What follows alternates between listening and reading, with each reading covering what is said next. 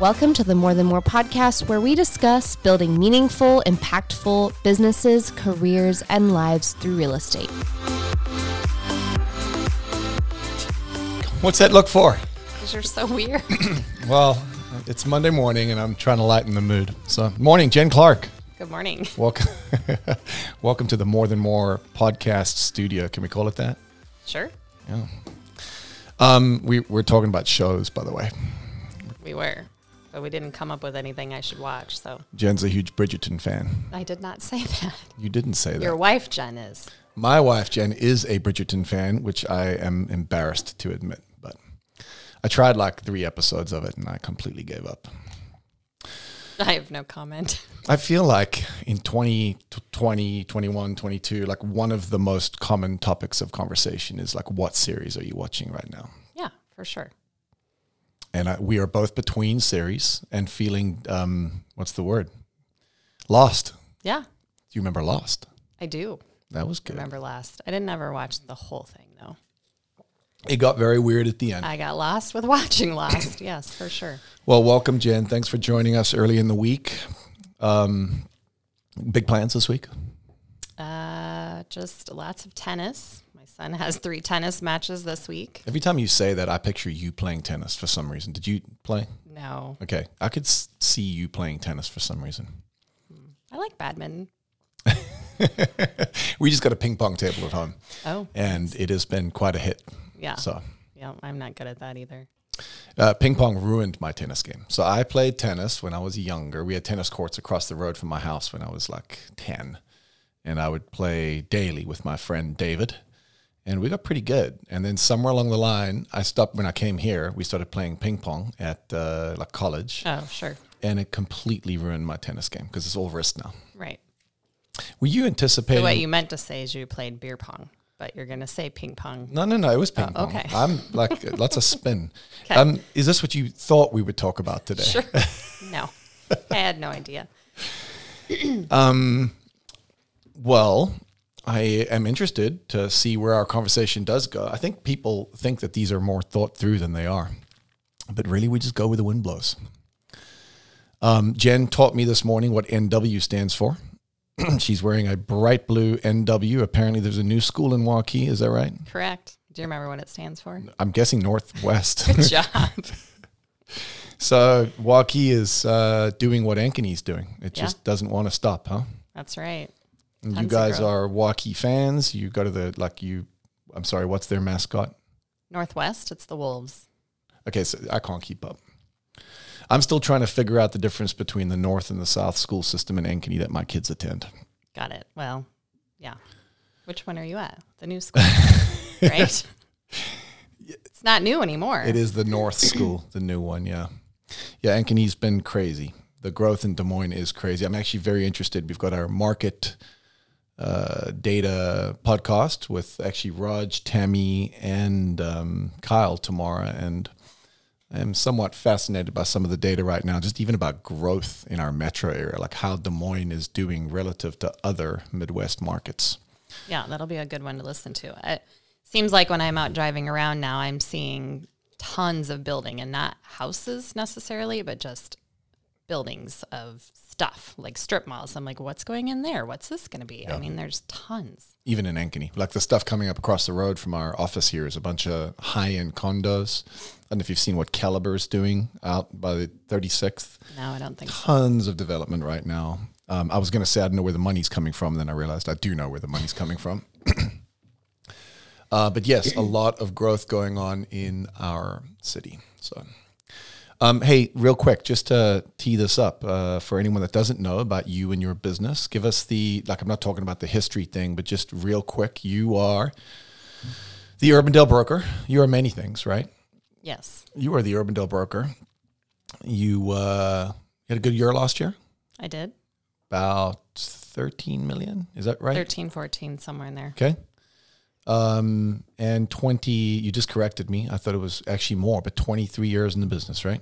Yep, 23 years this year. More than, I was just telling Dylan that's half my life I've been a realtor, which is crazy. I'm not going to do the math. Well, it's not that hard. Yeah, I think that's true. That's true for me too. Yeah, which is a pretty crazy thing. Yeah. So interested in your story because yours is you've got some chapters, I think, in your real estate career, and 23 years is a long time. So you've seen some things. Mm-hmm. So why don't we just, I guess, start there, unless you've got something else you'd like to talk about. Anything else about sports or TV shows? We good? I think we're good. Okay. I didn't watch much of the Masters yesterday, so I can't talk about that either. You are a big golfer, aren't you? I like to golf. I'm not good at it, per se. I think our team is working on golf tourneys again for this year. Nice. You'll be there, right? Yes, for sure. For sure. So I don't know what to say. Probably the one thing that sets me apart from most is I actually have my college degree in real estate, which most people probably... I didn't know that. You probably told me. Dylan. Oh my gosh. Sorry. I knew that. So yeah, I graduated from the University of Northern Iowa with my degree in finance with real estate emphasis. So I was one of the first graduates to come out of that program. Where? From University of Northern Iowa. Okay. So the Iowa Association of Realtors used to help fund that program. So I was one of the first graduates to come out of that program. Wow. Yeah. I mean, I knew this, of course, but still, I'm acting surprised. Go back further than that. Where are you from? North of Marshalltown, so a little town called Liscum that most people would not probably know. Went to the alphabet school, I guess is what most people would refer to it as, BCLUW. Oh. So 5 little towns to make up one high school, graduating class of 50. You get out of school and you decide to go into a degree in real estate. Why? Well, not really. Okay. I thought I was going to be an accountant. And then got to UNI. I went to Marshalltown Community College first because I had scholarships to go there, and I was paying for college on my own, so I was going to take advantage of what I could. So I went to MCC first and still thought I was going to do accounting. In fact, there were 6 of us that left MCC and went to UNI for accounting, and quickly 5 of us left that program. So first time I started flunking in my life. So I was like, crap, I got to figure out what I got to do because I could only drop so many credit hours when you're borrowing your money. You have to stay full time basically in school. I was going to ask that. This might be too personal, but you were taking student loans back then? Yep. Yeah. So I wasn't sure what was available back then. Yeah. Yep. So I had student loans. There was no free aid for me because I worked 40 hours while I was going to MCC. So then when I got to UNI, they took my income and my mom's combined, which was still peanuts, but basically didn't qualify for anything. So I had to borrow and work. I still worked 40 hours while I was going to school at UNI. What were you doing for work? So a little bit of everything. I did Kelly Temporary Services for a while, which put me in the banking industry. So I sat behind the scenes, like putting together everybody's bank statements and your credit, like your checks that went with your bank statements. So that was interesting. Then there was a video store that opened, Hollywood Video, and it was open till 2 a.m. So that was a shift that I picked up, which was terrible, but at the same time allowed me to get some hours in. And then I went to work for a real estate office while I was up there too. So there was a Better Homes and Gardens franchise at the time. So I worked for them for a few years too, kind of the front desk admin, ran around and took pictures for the appraisers, stuffed envelopes, sent out mailers, all of that stuff. What year is that? Oh gosh, that would have been 97, 98. I just love all of that. No, I mean, my kids are working pretty hard. Caden is just crushing it right now and saving so much of his money. But I feel like so much has just been lost in 20, 30 years in terms of work ethic. Oh, for sure. So you didn't come from means. No. And so you had to figure this out yourself. Yep. And I think that is invaluable. Yeah. In just work ethic and just becoming, right? Yeah. Yep. So you pay your way through college, you shift into a real estate space from accounting because it turns out you're terrible with numbers. Wasn't terrible with numbers. It just was not prepared for UNI accounting. It's one of the hardest accounting schools out there. Mm-hmm. So yeah, when I left that, I was trying to decide what to do. I knew marketing was not for me because I was never going to be a salesperson. Like that was not my thing. Yeah. I know. So they had a finance program and I started reading the coursework and I was like, well, this still has to do with numbers and finance and that interests me. And then they had a real estate side of it, which I had a cousin at the time that sold real estate. He was quite a bit older than me, so I didn't really know much about real estate, but I'm like, well, that sounds kind of interesting. So then I took off with that, which all of their program was pretty much commercial based, which quickly made me decide I hated that. So honestly, when I left college, I had no idea what I was going to do. So I just sent my resumes out there to a couple different places. There was a Better Homes and Gardens office in Des Moines at the time. So I threw my resume out there. Also threw it out to Iowa Realty because those were like the two websites that I found. Didn't realize, though, that they were sister companies. So the HR person got my resume cover letter twice, and they both said the exact same thing. So that was kind of embarrassing. but I got the job. How are you supposed to know? At Better Homes? I did. Yep. So you start there, not as an agent, though, right? No, I was the assistant to the general manager. That's Dwight's position. Right. Yeah. Yep. Sure was. So what'd you do? So I kind of did a little bit of everything. I spent half my time as her assistant and then half my time as helping out the accounting department on the Iowa Realty side. We're hiring accountants right now. Yeah, no. It sounds... I'm out. Okay. It didn't take me long to go back to Gail and say, I'm not going to do that job anymore. So either hire me full time or I'm going to leave. So they did. Think you would have learned your lesson about accounting by that point? Right. I hear a theme already. Right. Well, it wasn't by choice. It's just what they happen to have available. So they slid me into that position full time, and the rest is history. Then I was there for like 6 months, and a position became available in the relocation department. Yeah, I remember that. So that was with Better Homes. Yep. Okay. Yep. So I jumped on board for that, and that's when I kind of decided that I really had the knack for not being at a desk. I was a people person because that job, I would call, the transferees going in and out and interview them and kind of figure out what was a good fit with one of our team members and then place them. Different kind of relo, right? Yep. I mean, this is more client facing. Yes. You're interviewing. Yep. Wow.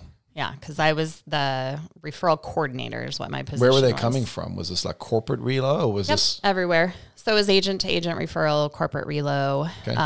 Margene Richmond, who we No had way. for a part, she was here part of our life. She was the relocation director, but we had a heavy load of foreclosures at that time, bank-owned properties. So she spent most of her days dealing with those. Wait, what year is this? Well, I got licensed in 99, so it would have been like 2000, early 2000. Heavy foreclosures then. Okay. Yeah.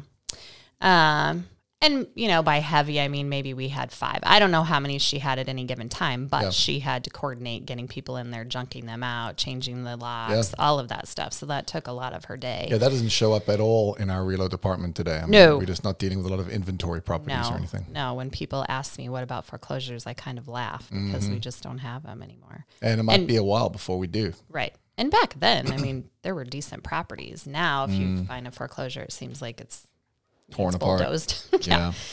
So that was the majority of her day. So the majority of my day then was handling all of the referrals that came in, and we had quite a few that came in. So then I would place them with the agents after I found out what the clients were looking for. That's when I discovered that I didn't really want to be behind a desk anymore, but I was scared, obviously, to go sell real estate. It's 100% commission, and that would have been the first time in my life I didn't have income coming in of some sort. So I decided to work for a husband and wife team for about 3 months, and that was in the last quarter of the year. So terrible time just to sell real estate with someone. Who was that? Joe and Kathy Spick. Okay. Yeah.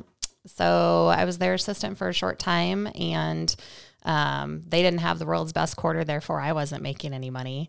And so I went back to Margene and I said, hey, can I get 10 hours a week? And I'm going to go do this real estate thing. So she gave me 10 hours a week so I'd have money to pay my rent, or at least part of it. And then I went and sold. So I set a goal of 12 houses that first year, and I sold 12. Now, you're at this point single, married, you got kids? Married. Okay. No kids yet.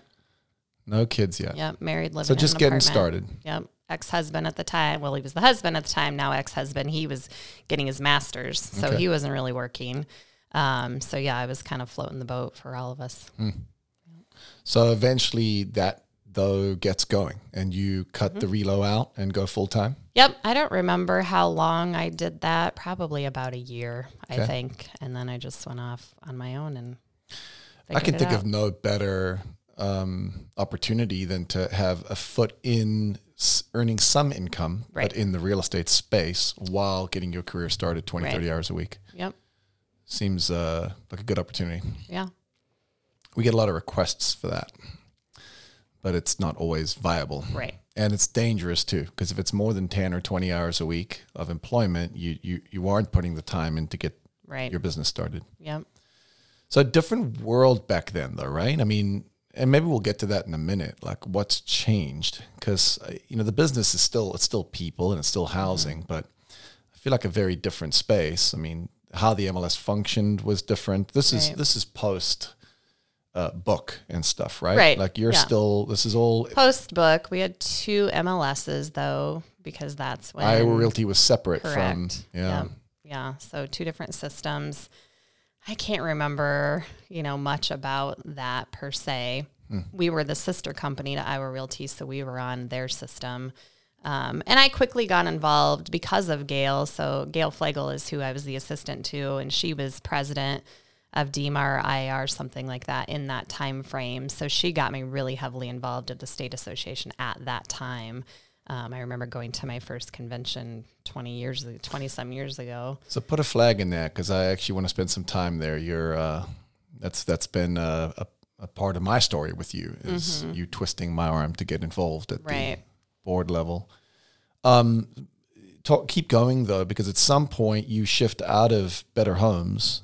Well, so Better Homes, I can't remember, shortly at maybe a year or 2 after they were Better Homes, they got bought out by GMAC. Yeah. So it always was First Realty, but then GMAC bought out Better Homes and Gardens. Better Homes first and then GMAC first. Got it. And then slowly, I think they switched over to Prudential. I can't really remember. Somewhere in there, Doug Burnett, though, in 2000, he opened Burnett Realty. Doug was not with them. He was a part of all the way back to the beginning. He was First Realty forever. Wow. And that's how I met him. He was one of the managers. So part of my job as Gail's assistant was going to the management meetings and taking the notes. And then I'd type up the notes and send them out to the managers. So I got to know Doug really, really well back then. And he knew his stuff. I mean, he was super smart. He was awesome. So when he started Burnett Realty in 2000, I initially wanted to go, but I felt like I owed it to First Realty because I knew all of the managers. I was scared to leave. So I waited it out 3 years, and then I eventually decided to switch over to Burnett. For people who don't know Doug Burnett, who's Doug Burnett? So he was larger than life, which seems kind of crazy because he was, 6'11". Isn't that weird though? Like that's the first phrase that I would think to describe him as well. Yeah. He really was. Yeah. And when you talk about taking the high road, I mean, Doug is who comes to mind. Doug taught me that from day one. Like you always did. You did the right thing. You took the high road. You gave your all and you did it for other people, not yourself. Yeah, I didn't know the other people, not yourself, part of Doug until getting to know them a little bit better. Actually, she served on the board for Easter Seals. Oh, sure. So, yeah. So Doug was a mentor for you for quite some time. Yeah. For anyone that doesn't know, Doug passed away. What's it been now? Like November. Yeah. And so larger than life, and Doug played a big role. Funny enough, in my story, not a big role, but when I first joined DMAR, Doug was either the chair of I think he was the chair of the MLS committee because he was sitting at the end of the table, and I had to go in, and anyone opening a new firm in DMAR has to go interview with the MLS committee. Right.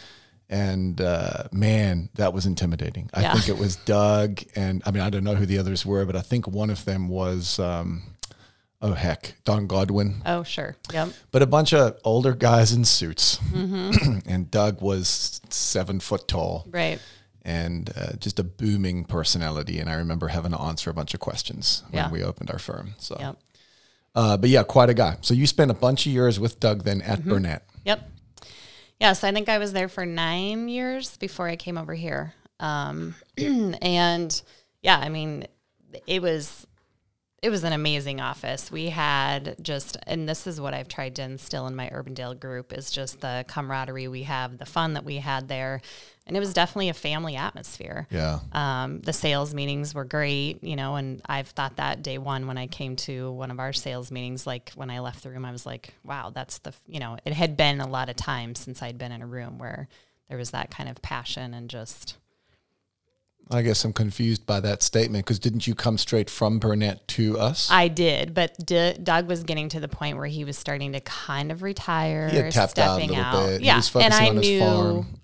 He was focusing on his farm, and I knew there was a change coming. Got it. And that was about the time that they were looking at Keller Williams, but I wasn't privy to that information at the time. But I knew something was changing. It just was a little different. And then I had done a transaction with Megan. And I had gone through a divorce, so I was, working as many hours as I could when I didn't have the boys. And when I was with the boys, I was trying not to work, but it was becoming harder and harder. So I had gone to Doug and said, I need an assistant. And we talked about what that would look like. And I was like, well, I can't afford that because I pay child support and, it just wasn't in my radar. So then Megan and I went to lunch, and she's like, you need to come talk to Joe and Dylan. So that's when we met. I remember those meetings. There were several of them, all over coffee, if I recall. As you heard, it took me 3 years to move to Burnett. Is that a loyalty thing? Yeah, for sure. That's pretty cool. Mm-hmm. Go back real quick before we jump to that transition. So I'm interested in both Doug himself, but also Burnett's culture as you call it a smaller family style. How many agents were there? So when I came over, we were somewhere under 30, because I remember we used to celebrate every time we'd get to a certain number. So like at 30, we had a certain celebration, at 40 and at 50. And I don't remember now what the celebrations were, the goals, but... Pretty small. Yeah. Yeah. Yep. Which makes for a culture where you know people and you show up to team meetings. And Right. Yep. So what did you learn from Doug and your time at Burnett? And maybe you could even answer that question going back. So take this in chapters. What did you learn from your time with First Realty? I like to think of it as chapter headings. Like if you wrote a book, what would that one be about? So I think First Realty had a lot of seasoned agents. Okay. I mean, the majority of the group there was seasoned agents. And so I learned how to work really hard under those agents. And whenever any of them would go on vacation, I'm like, I'll cover, I'll do it, because it was a learning experience. I never wanted paid for it. I didn't care. I just wanted to be able to learn. And there was a ton of knowledge in that space. So that would probably be what I would say. Which we see today in our office, right? Okay. Agents that show up that are hungry, want to be a sponge, and aren't trying to just monetize it. Like they want to plug in and learn from top agents. Over and over and over again, I see those guys excel because there's tons of opportunity in office. Yeah, if you're willing to be that person. Yeah. But that goes back to your kind of work ethic from before, right? Right. Yeah. I mean, yeah, and we just had a great group there. I mean, I remember Thursdays we would head over, there was a little bar restaurant next door, and we'd head over there about 3:00, and it was just the stories you would hear, from the old group. I hate to call them old, but they were. I mean, now I say they're not because I'm getting up there, but like Ron and Sally Hampton were my favorite. I mean, they were my second set of parents. I mean, to this day, I adore them, and, they taught me a lot. Lori Phelan taught me a lot. There's just a ton of knowledge in that space. And so it was hard to leave them, but Doug, I was like, he had a calling. I don't know.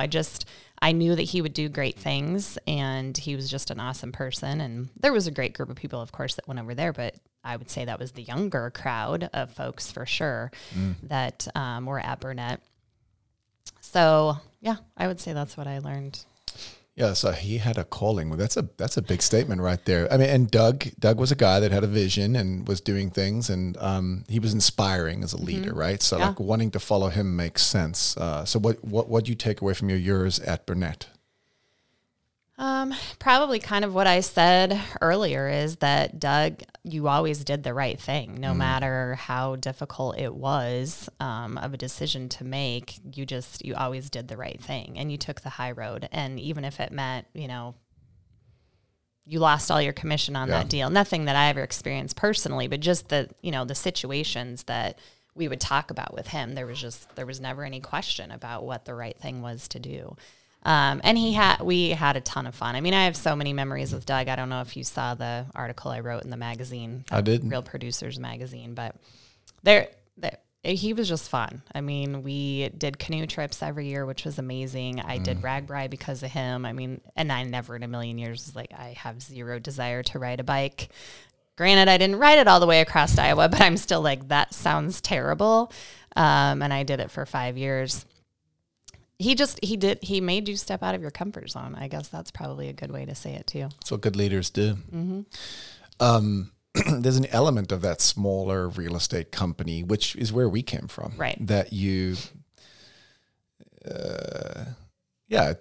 I'm envious. It's very hard to keep growing. The problem is if you do something well, if you take the high road, you do right by people, more people want to join you. Yep. And as people join, things evolve. And so the super small feel of that is something it's harder to duplicate that here. So what we're trying to figure out how to do is do that at the office level. Right. And that's what, the Urbandale office, we'll get to that in a minute, but you guys kind of have that. There's 40 something of you there. Your office alone is bigger than what Doug's company was at that time. Right. And it has a pretty intimate, close connected feel, which is great. Yeah. And there were things too, I guess Doug taught me about RPAC also. I mean, because of him, would show up and I would give every year, even when I could only do 25, and that felt like a lot of money, but that's what I did. We had our client party every year, and the entire company gave so much money towards the party, and we threw the party on as agents, and all of our clients came, and we had a band, and it was amazing. And each year that grew and grew. So there were just certain things with him that was non-negotiable. Yeah. And if you didn't like it, you weren't there. You left. I'm thinking about how to institute some of that here. Right, I know. So when we start talking, Doug's moving on to a next chapter of his life. He's focusing on his hobby farm, and he's obviously got Keller Williams in his mind now. Yep. I think because for anyone that doesn't know, eventually Burnett becomes absorbed into the Keller Williams system. Yep. And the way Keller works, like EXP and others, they look for a team or a smaller company to be their starting point. Right. And then they bring them on, and then they expand from there. So Doug eventually becomes Keller Williams, and he becomes sort of the founding grandfather of KW here in a way, right? But isn't central to the leadership at all. So it's in that context that you're not even looking for something else. Megan brings us up, you meet with us. Yep. What I remember about those conversations was a lot of discussion about the ceiling of complexity.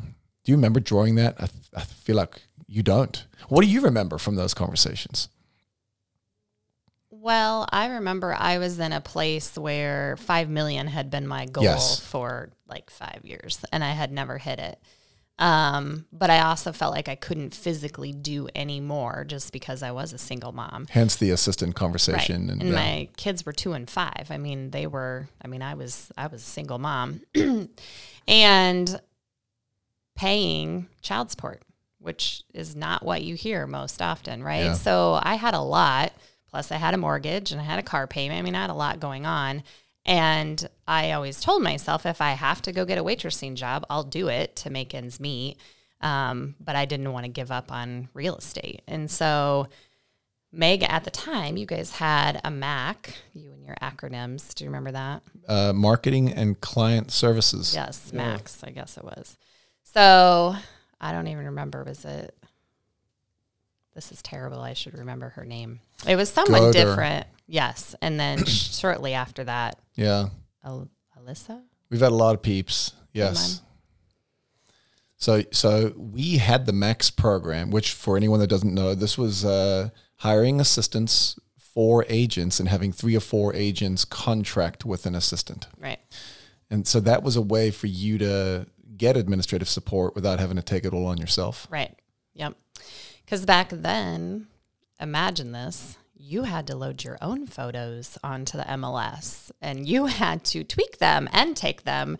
And that was a lot of my day when I was at Burnett. I'd go take my listing photos, think I have the best picture, come back and they're crooked or whatever it was. So hiring a photographer was the best thing. But back then, that was a lot of money to hire photographers. So, but just to have that piece, you guys took over a lot of the admin stuff internally that Burnett had us do, and I'm not sure why. Our conversation then was always about the production line. We always talked about Henry Ford didn't make the first car. He just figured out how to systematize the process so that there was specialization. Right. And our thought there, which now comes into even your broker position, our thought was always that agents and brokers are jacks of all trades and specialists of nothing. And if you can take some parts of that off their workload, that they can do what they do best, which is go out and make it rain and deal with clients. Yep.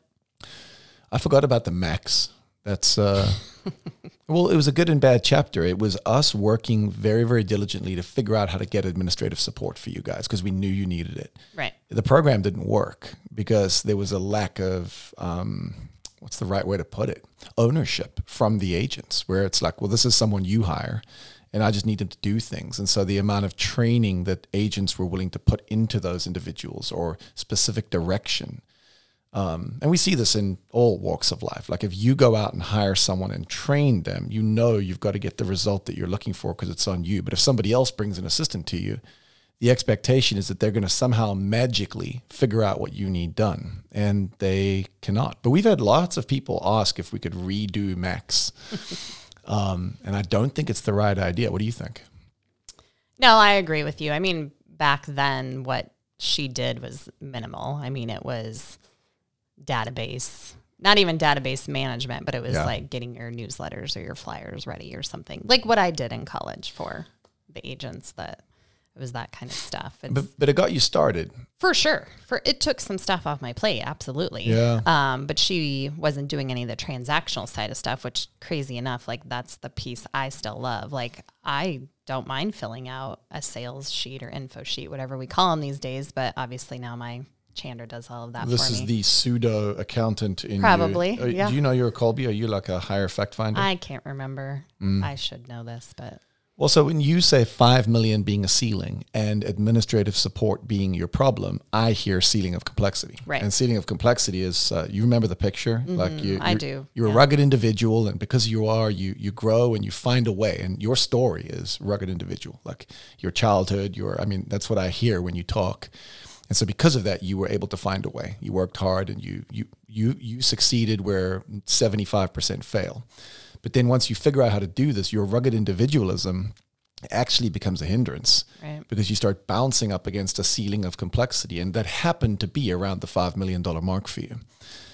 Busting through that is a function of changing your mindset, changing your understanding of how you leverage your money, but also your time and also people and systems. Right. And so Max was just a way to kind of crack through that ceiling for you, I think. Yep. Is that accurate? Yeah, I think so. I mean, I'd have to go back and look, but I think I hit 7 million that first year with you guys. So and then I blew 5 out of the water. And then I think I did 14 the next year. And then I said, oh, dear heavens, I never want to do that again. Yeah. Because that you was went from lot. 7 to 14? Yeah, I think I did. Wow. Without an assistant. Because I think about that time, shortly after I came, it seems like you guys figured out Max it wasn't really working. So I think a year-ish. Well, because then we moved. Because I was at the 86th Street office. Wow.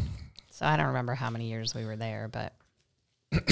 I always, whenever we're doing these recordings and then I'm reminiscing with people, I'm like, most people have no freaking clue what we're talking about. But we've got a lot of time with some of you guys over the years. So yeah, 86th, then we moved to the basement of where we are now, and then we moved upstairs. Right. Okay, so ceiling of complexity for me was a chapter, because I'll never forget sitting with you at coffee and talking with you about that. And, I think your loyalty was kicking in a little bit, and we met several times before you finally made that leap. And it was, I think, a challenge for you. Yeah. Because you were loyal to Doug. Yep. But Doug was not really into the business anymore. No. Which is good for him, right? Right. Oh, for sure. Yeah. And good for you guys because it made me make the switch, which I would have done. Once they became Keller Williams, I would have You left. weren't interested in that? I didn't know anything about Keller Williams at all. You guys told me a little bit about it, but that would not have been my cup of tea. Well, when we heard Keller was coming, and Century 21 as an organization was dealing with Keller in other markets, one of the things they did that we're deeply grateful for is they took the time to spend a whole bunch of they invested in research to provide information to us on the model. And we had looked at Keller prior to that. Remember so before Doug ever had, Joe and I had gone to some Keller conferences, read all the books, and thought about them as a franchise. And yeah, ultimately they were brilliant then at the education component. Like Millionaire Real Estate Agent, Shift, I still recommend those books to this day. But their model is broken. I believe, I don't know who's going to listen to this, but I mean, I firmly believe that their model is flawed. Yeah. And it's because they don't understand the relational element of the business that we focused on so well over the years. Okay, so you bust through and you have a breakthrough year 7, then 14, and you've kind of hovered around that level now for the last several years. Talk to me about that. Is that a comfort level? Do you desire more?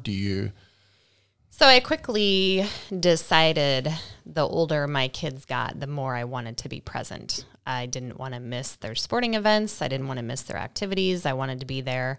And I had stopped doing open houses years ago. It was never my cup of tea.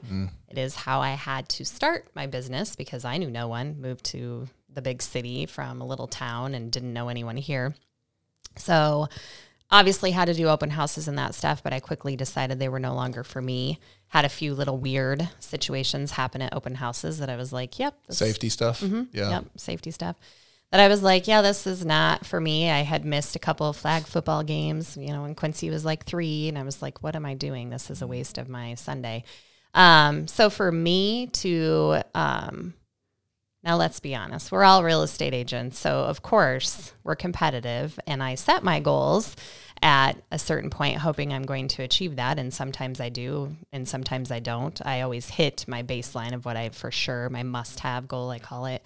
But my blow it out of the park goal, I don't always hit. And I feel bad about it for a little bit because that's what we do as humans who sell real estate because we're weird. But I look back and go, I didn't miss a game. I didn't miss, something for my kids, and I'm a much better mom because of it. I went through some times where I wasn't proud of the person I was as a mom. I was short with them. I was on edge. Because you were busy. Had to cook dinner, but I had to write an offer, and who was going to win? Was I going to feed my kids first, or was I going to write the offer first? And now, of course, we're in a completely different frenzied market than what we were in then. But you just always feel that pressure, I think, as a real estate agent, because you don't want to let your clients down either. It's a tough balance. Yeah, for sure.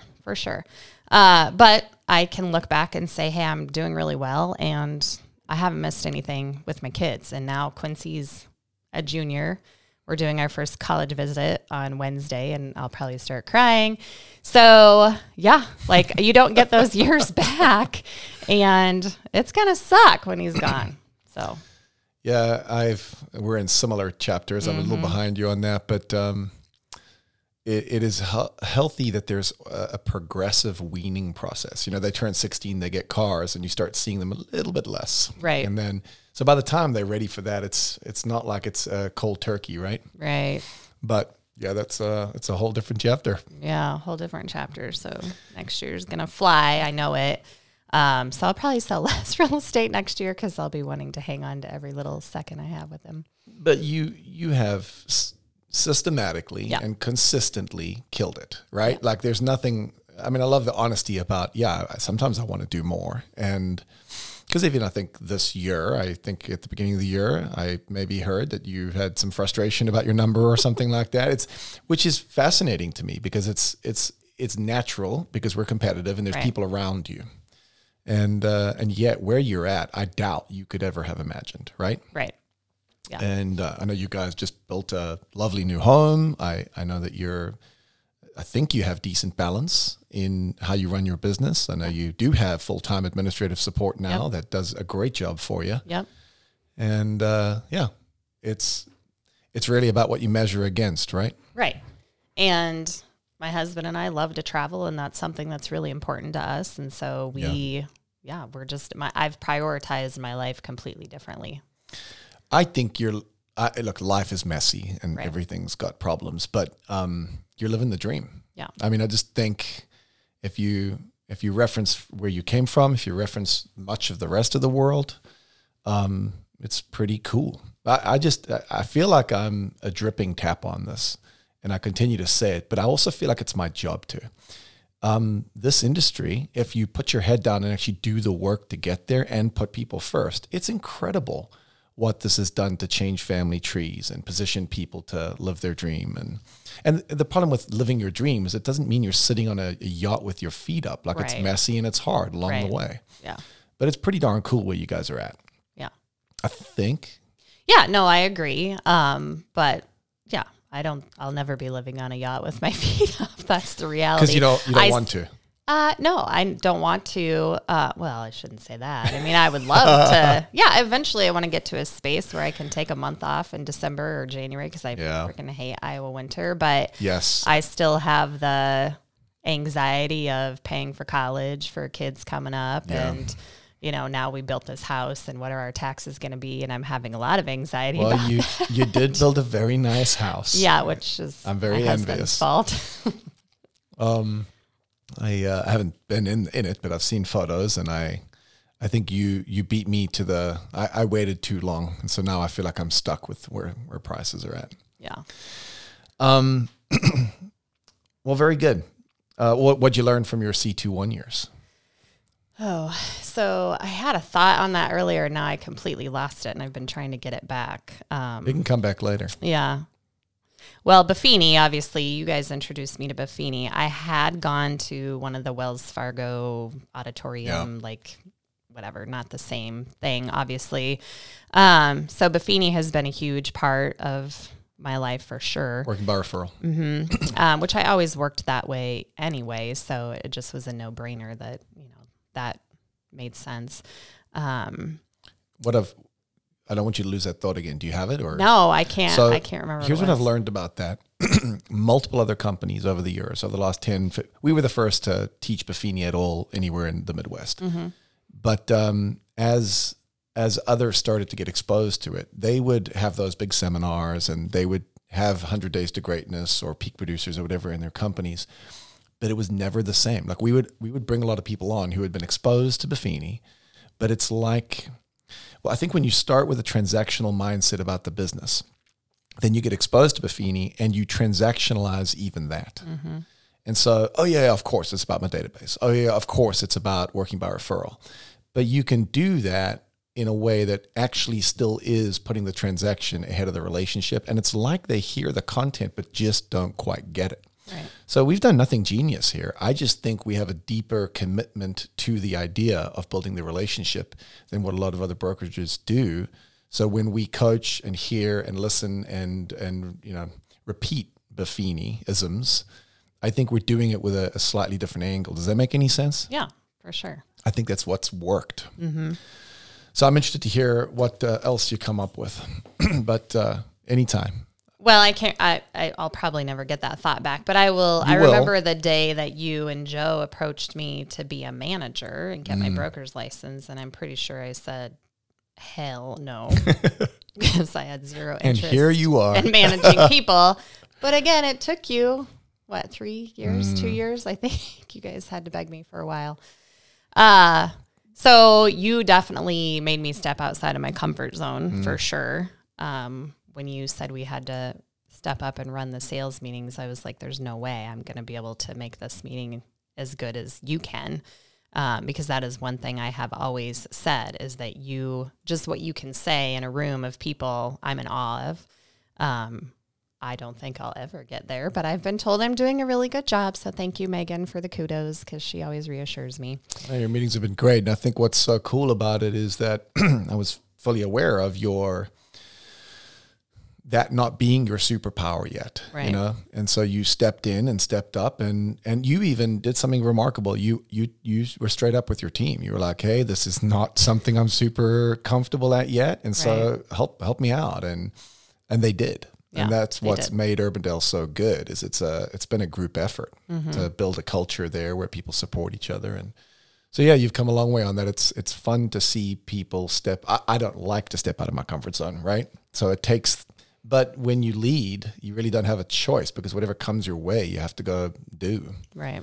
So you when did you step into that role? It's been 7-8 years maybe.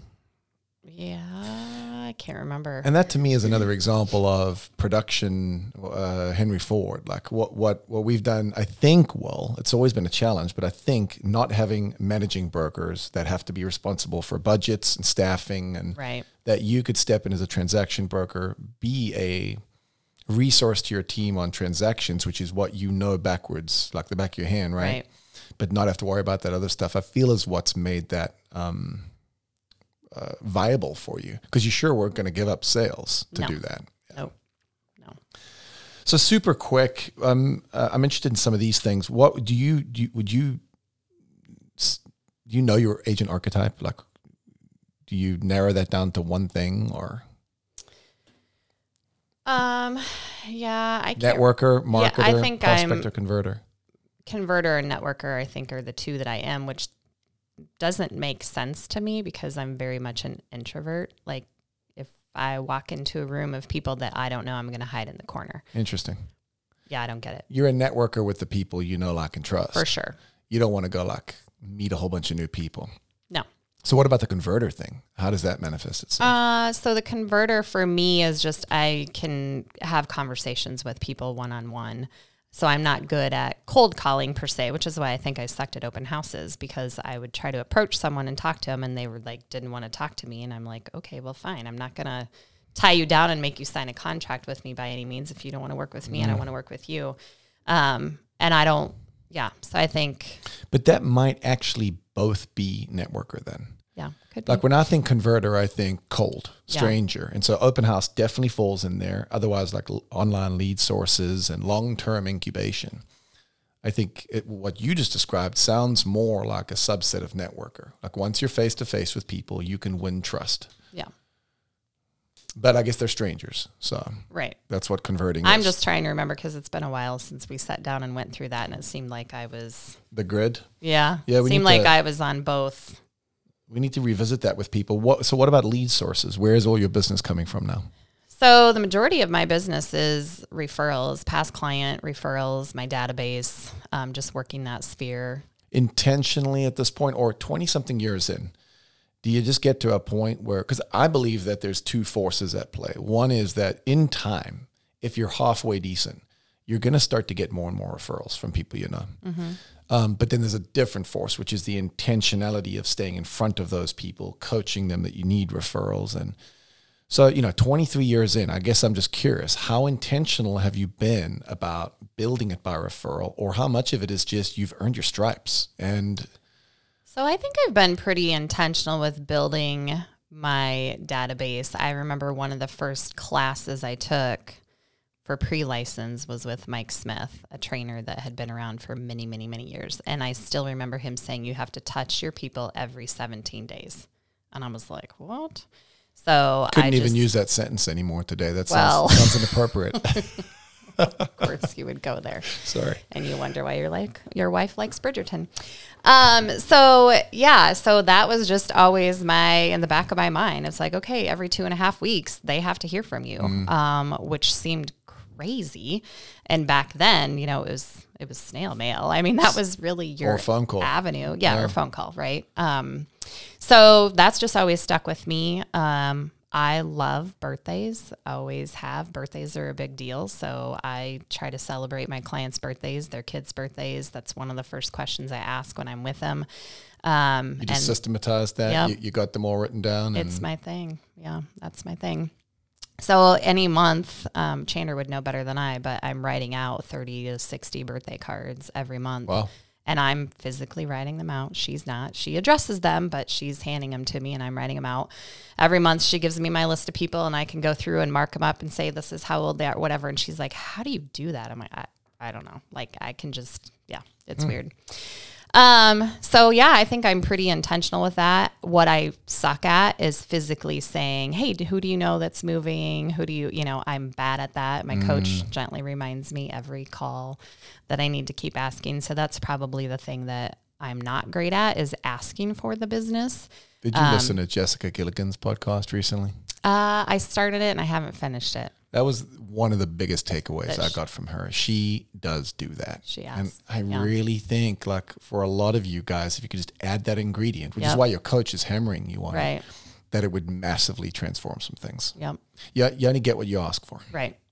Yep. So, yeah, that's what the thing I need to add in. That's Good. my secret ingredients. Forget videos. I need to do that. Well, that'd be a lot less work than videos. Right. Yeah. You told me 2 to 3 years ago when I was struggling and saying I needed to do videos, you're like, but do you? So thank you for that, because that has been a huge weight off of my shoulders. Speak more to that. So you decided that you didn't need to? It just is not my comfort zone. I can't, I cringe at the thought of it. And I know I'm not alone in that. And clearly I'm selling, $13 to $15 million of real estate. And that's kind of what you said. Yeah, you don't need it. That's why I love archetypes, because we've got to figure out how to be true to ourselves. It doesn't mean you don't have to do hard things. Right. It just means you might as well do hard things in a river that's flowing in the direction that you're comfortable with. Right. There's still work to be done, but yeah, if you're doing what you're doing, figure out where you can put a paddle in the water in a way that's natural to you. It just makes so much more sense. So I'm very excited about this new accountability that everyone now knows about. You're going to start doing a better job of asking for referrals. Chandra, if you're listening. Yeah, Chandra. Love it. Yep. So speak to her real quick. So she's full-time, right? Yep. And what does she do with and for you? Well, so many people probably don't realize this or know it, but Chandra is actually my niece. So we're 9 months apart. Her mom was my half sister and she has passed, bless her heart. But, so Chandra moved she needed to come back home. So she had been in California for way too long and it was time to come back home. So I helped her find a house, and she was working at Nationwide and doing some other things. And then I was at that point where I was starting to try to find another assistant. It was time, because I'd gone through a few, as we all do. And I knew it was risky, but I reached out and I said, hey, I would love to, figure out how we can make this work. And risky because it's family. Yeah, for sure. And I'm not an easy person to work for. I mean, I'm not flowers and sunshine and rainbow. Like, I'm driven and I can be hard. I mean, I think you and I are a lot alike when it comes to that. I have no idea what you're talking about. Yeah, I think our Colby is like exactly the same, or we're pretty close. We've bumped heads a little bit over the years. Just a few, yeah. So no, she's been great. So she got licensed and she can do everything I can do. She doesn't want to do everything that I can do, which is fine. It works. So she kind of does all of my marketing, my back office system. She's got access to all my passwords. Actually, she sets my passwords. She's in my email every day. So like right now while we're here, she's checking my email and filtering out what I don't need. As you, or does she have client-facing engagement as her? Both. Okay. Both. Yep. Both. Yep. And yeah, so she's been awesome. Okay. So what would you say, because I've watched that space work for you. What else would you say is working for you right now? What are you doing right? So I think we are huge with communication, and that's one thing I tell my clients from the very beginning. Like, there's an open line of communication all the time. And we all know how, well, not in today's world, but when you would have a listing that was overpriced or wouldn't sell, like, it was hard to have that conversation with your client. And I learned the hard way that leaving that, what should be said unsaid for way too long, is not good for everyone, it's or always for worse. anyone rather. Yeah, exactly. Yeah. And it's the hard conversation to have. But so I keep a line of communication open with my people at all the time. you can tell when they're not feeling great or something's not going right. Like, you can tell. So you just got to figure out how to get to the bottom of that. So yeah, I would say communication. We've got systems, we're touching base with our clients throughout the whole transaction. Like, we have actual days that we do certain things for those things. Yeah. So I would guess that's what communications going right. Mm-hmm. No names, but that is interesting given the context of some other agents that we're talking about right now, that's exactly what they're doing wrong. Right. And you can totally see how a lack of communication or a failure to do that, you're either on it and ahead of it or stuff brews. Right. And I always think about, I always use the sign as a metaphor. Like, every morning they wake up, the first thing they do is they pull out of their driveway and they see your silly face. I remember you saying that from probably day one. They come back to work. It's the next thing they back from work. And all day they're thinking about what you may or may not be doing for their house. And if they hear nothing, they're assuming you did nothing other than look silly on their sign. Right. And now when they're working from home, they look out the window all day. And see it all day. They're even watching a couple of cars drive by slowly. And they're like, why didn't that turn into a showing? Why didn't Jen pull them in my house? Yep. No pressure. It is a very intense business that we're in, and it's very emotional and almost irrational where people go. And so we have to I think you just have to own that. This is what I do for a living. Yeah. Buffini said that. We don't deal with people at their best. We deal with them at their stressed. Right. And we're definitely all of those things for everyone. We're the marriage counselor, the therapist, all of those things.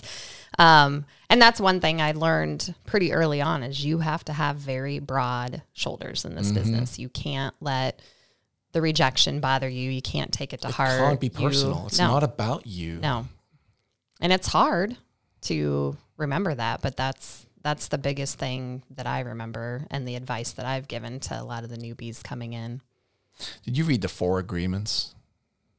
I don't. Sort of like a Eastern yoga style book. I don't think so. Mm-mm. For anyone listening, one of those is never. Geez, I'm going to screw it up, but never make it personal. Basically, right.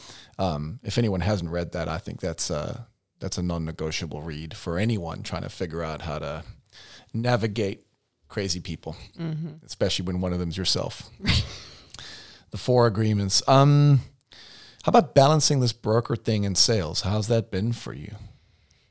Probably the hardest year I had was when I was DMAR president. Yes. That is about when I was like, I can't do this anymore. And we had a candid conversation about it. And you reminded me it was just a year. This shall too pass, or whatever your saying is. This too shall pass. There you go. So that was the hardest year. I hated Tuesdays because I had meetings twice a month on Tuesdays for DMAR, and then I had our sales meetings. Kudos to my team for stepping up for me. Last year, mid-year, I think it was, because we're coming up on our year anniversary, I told them I needed help running the sales meetings because it wasn't cohesive to move it for everybody else's schedule because of mine. And so they've stepped up and led the team meetings, and that's been fun. I wish I could be there to watch, but I'm stuck in another meeting. Well, I'm there to watch, and it's been one of the most impressive things is to see people take turns to lead the meeting and do brilliantly at it. So that was a good move. Yeah. So super excited about that. But yeah, that year was really hard. Talk about that for a second, because I actually had a bunch of thoughts on that. So you encouraged me early to get involved at DMAR. I absolutely had no interest in being involved in the politics of the MLS. Right. So I'm grateful for that. I actually gained a lot by being on the MLS committee chair for several years, the board of directors. I wish you could do it at other MLSs as well, but it's impossible to be everywhere. It's a lot of time. You then were on a 3-year track to be the treasurer, the second VP, the VP, and then the president. So I skipped, did I? No, I was treasurer, that's right. So Doug, actually, many years ago told me I should get involved in leadership, and I just was like, whatever. And then I got a phone call one day and asked if I would be a board of director for I'd throw my name in the ring. And I was like, sure, I'll do that. What does it entail? I'll do it. Ken Clark actually is the one who did that. So was a board of director for 2-ish years, I believe it was, maybe a little bit longer. I might have been on my second term because you do a 3-year term for that. And we had a couple people step down from leadership.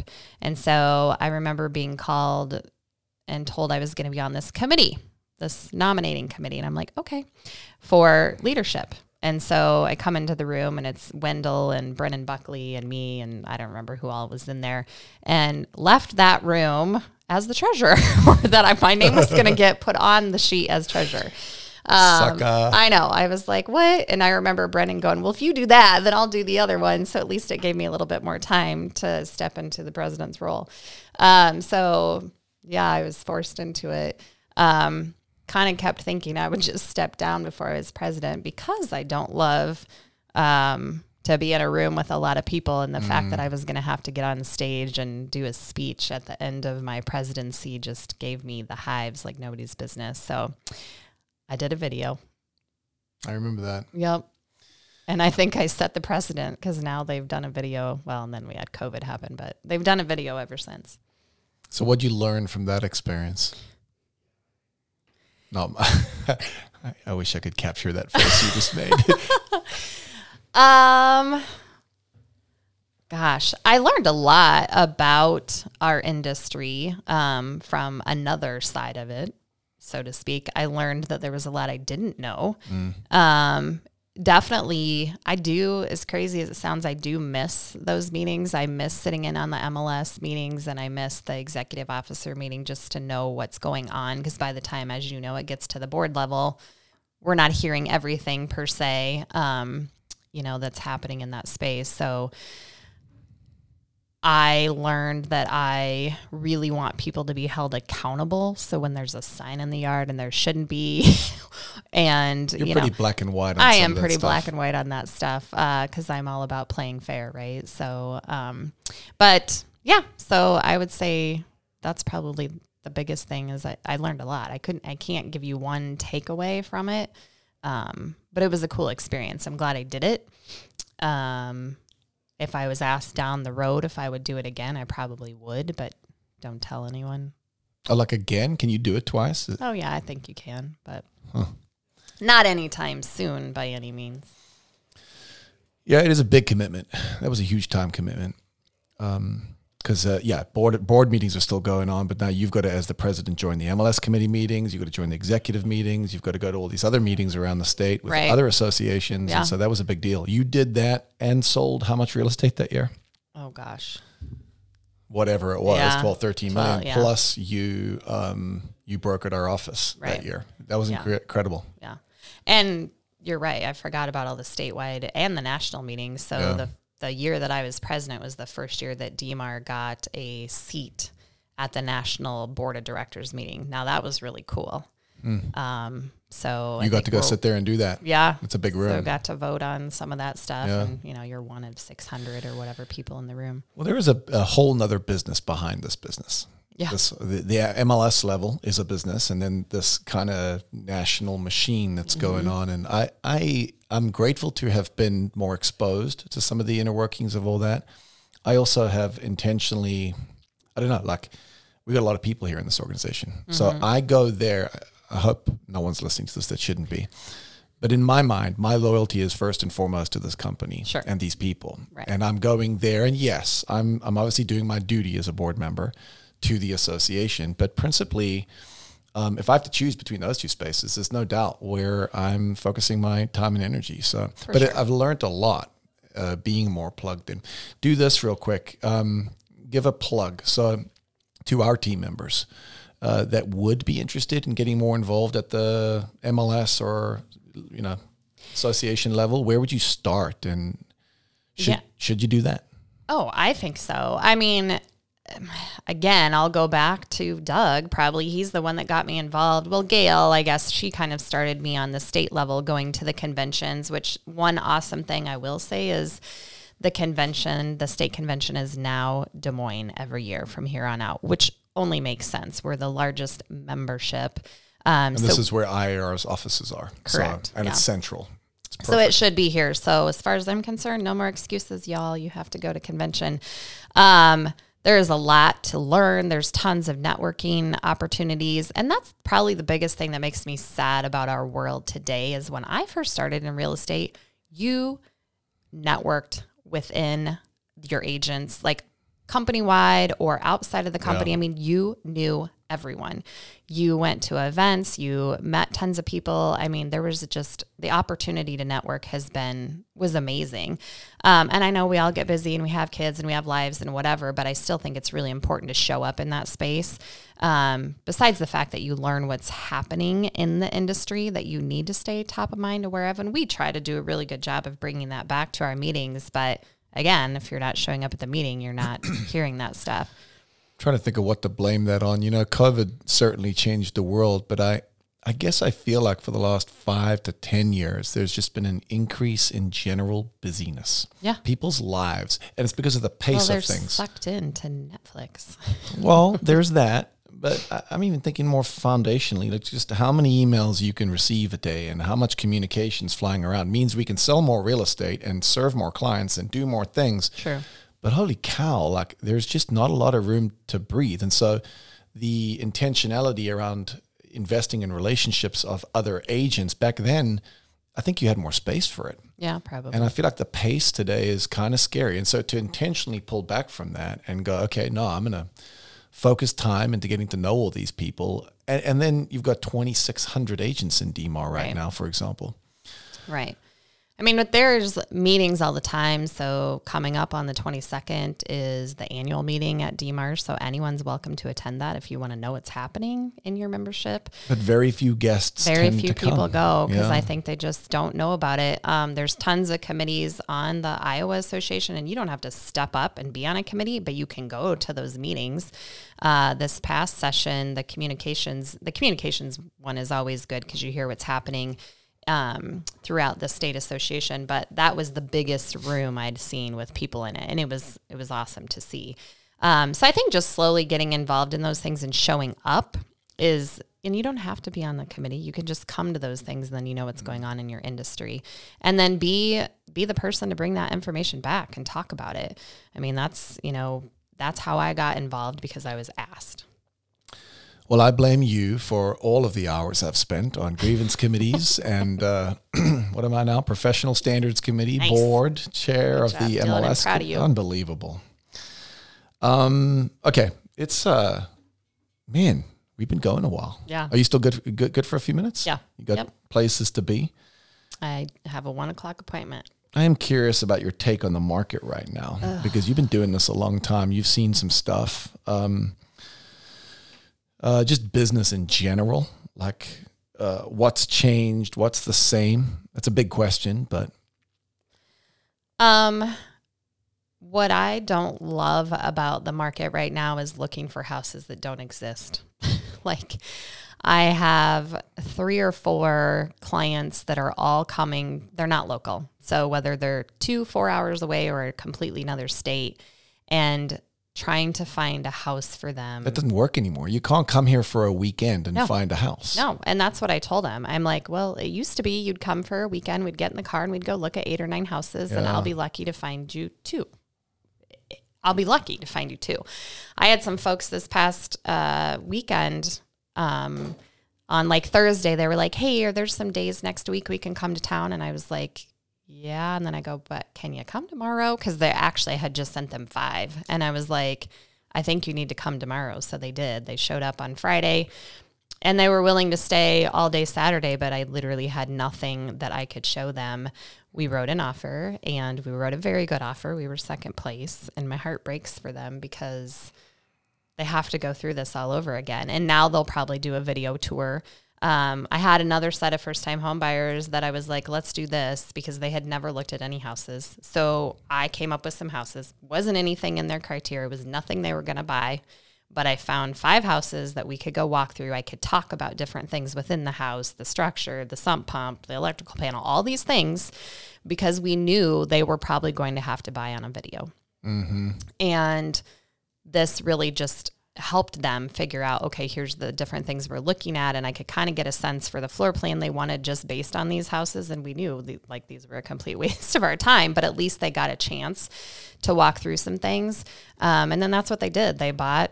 Chandra and I went and did a video showing with them, and they bought based off of that. And they came and did their home inspection, and thank goodness they loved it, because I feel like you can't even write that in anymore, like subject to them viewing the home. I mean, I did that 15 years ago, wrote an offer for some folks out of state, subject to them coming and viewing it. You couldn't get that in your negotiation Oh, today. there's no way. Yeah. No way. You'd be disqualified at the start. Because what if they didn't like it? Yeah. So I don't love this market for anyone. I don't love it for buyers. I don't love it for sellers, because heaven forbid you pick the wrong offer.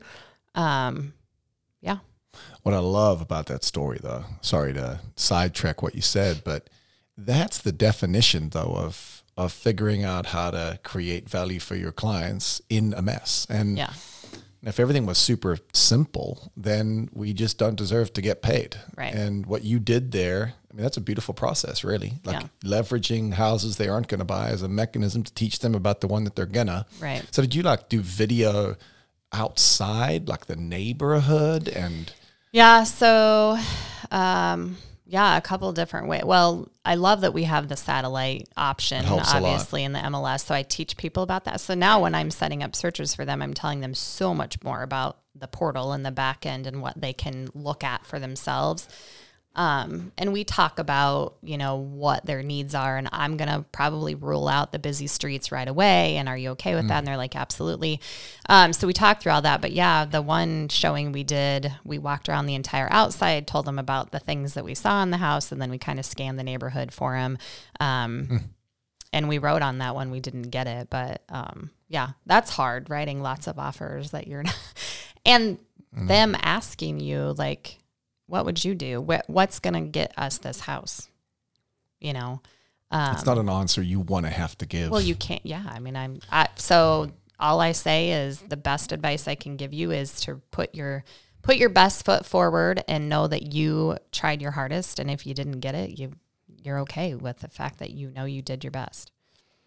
It is particularly tricky out there right now. And I've said this before, but those of you that have worked so long to get stability and control of your schedules, a lot of you have not lost it, but it's a lot harder to be. Oh, yeah. You got to jump. Yeah. Everything's real time. Mm-hmm. It'll pass, but it's going to be a while. I just don't think it's going to be. This is the new normal in more ways than one. And so, okay, so that's not fun. Other challenges, like how are you staying balanced and sane then in this environment, or are you? It's harder, that's for sure. I remember thinking 2 weekends ago, I don't want to have to work another weekend, because I really haven't had to work weekends in a long time. So I told myself I was going to take this weekend off, which that kind of happened. I still did some computer work, and I was ready to go show houses on Saturday if I, needed to. But sadly, we didn't have any to go look at. The only way to solve that is to get a buyer's agent. I know. Yep. Yeah, I was not suggesting you need to. But you are looking. I am looking. Yeah, but I'm picky, as you know. You should be. Yeah. It's a big deal to hand over referral clients to someone, and you're taking on a lot of work to train somebody up. But I do think, well, this is the other thing I say all the time. There's nothing more exciting to me than the idea of new agents having the opportunity to learn this business from seasoned pros. There's nothing better than an apprenticeship in this industry. Yeah. So you got a lot to pass on. Okay, well, let's wrap up. I do want like some words of advice from a pro. How's that? Can I call you a pro? Sure. Can I call you a veteran? Yeah, just don't call me old. Those old people at, what was it, GMAC? Yeah.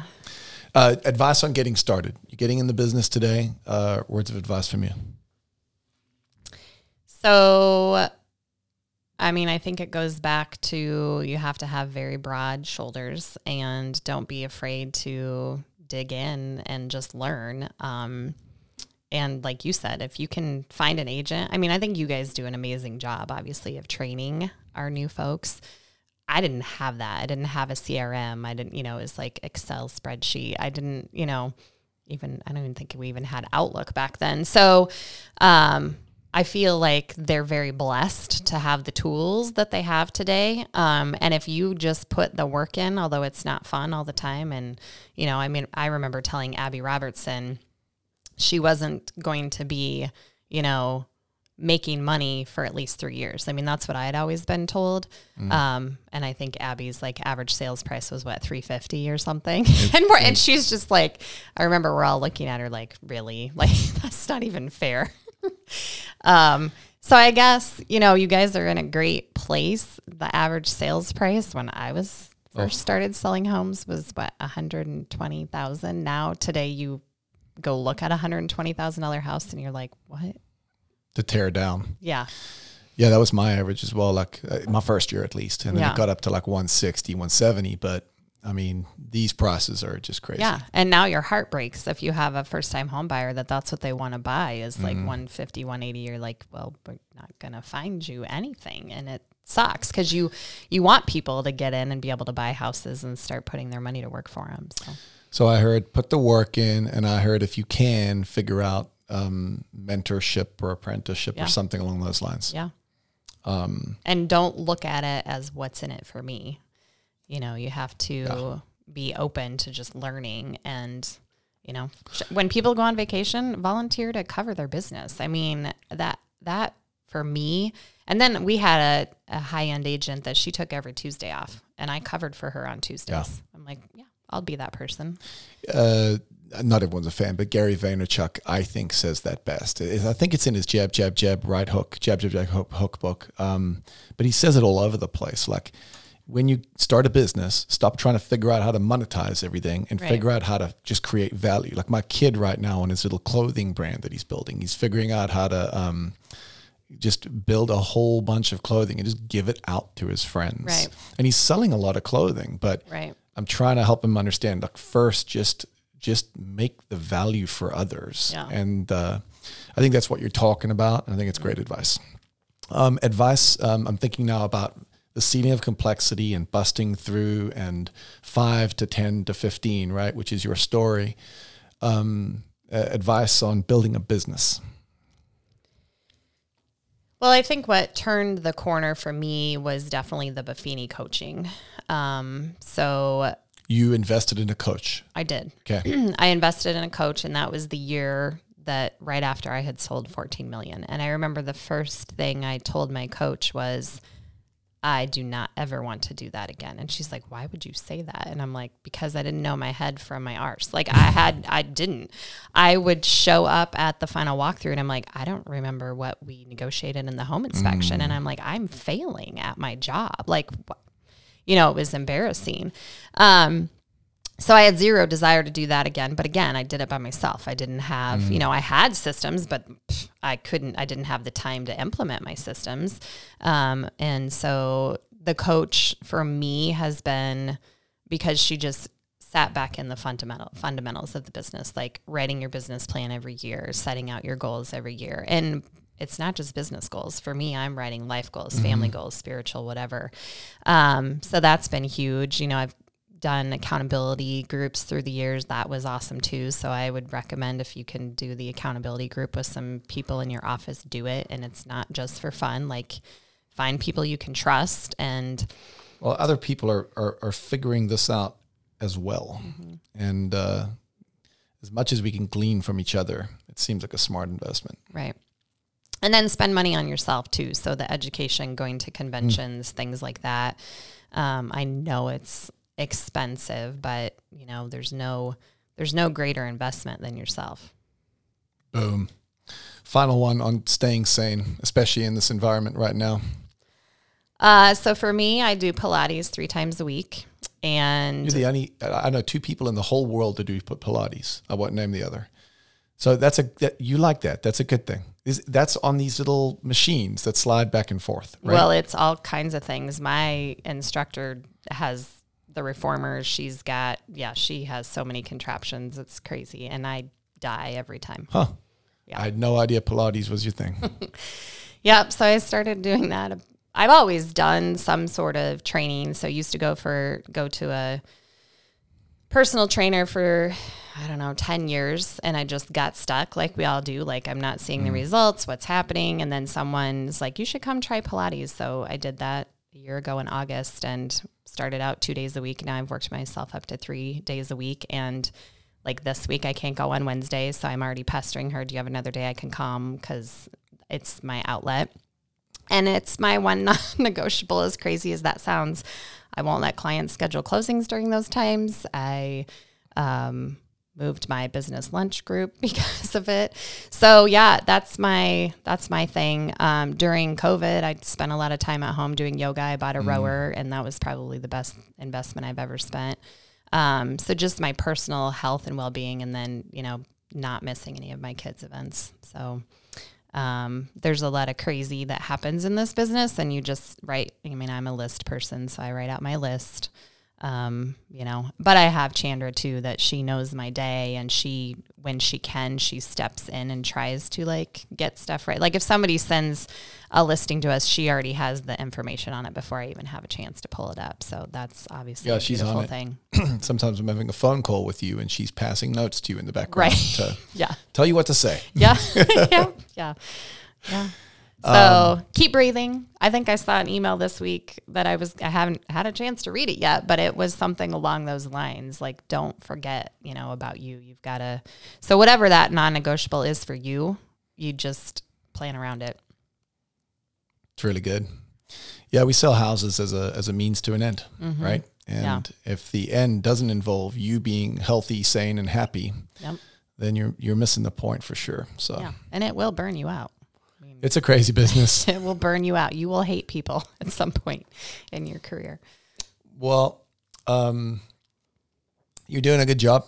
It's fun. Thank you. I'm excited for I don't know what the next chapter looks like, but hopefully you're doing this for a few more years, and I'm excited to see where it all goes. But thanks for taking the time. I now know what NW is. I feel like it's been a good day for me. There you go. And I'm going to go learn more about Pilates. Nice. So, not really. I'm sticking with yoga, I think. Chicken. There we go. Thank you for joining us today. For more episodes, resources, and show notes, head to morethanmorepodcast.com.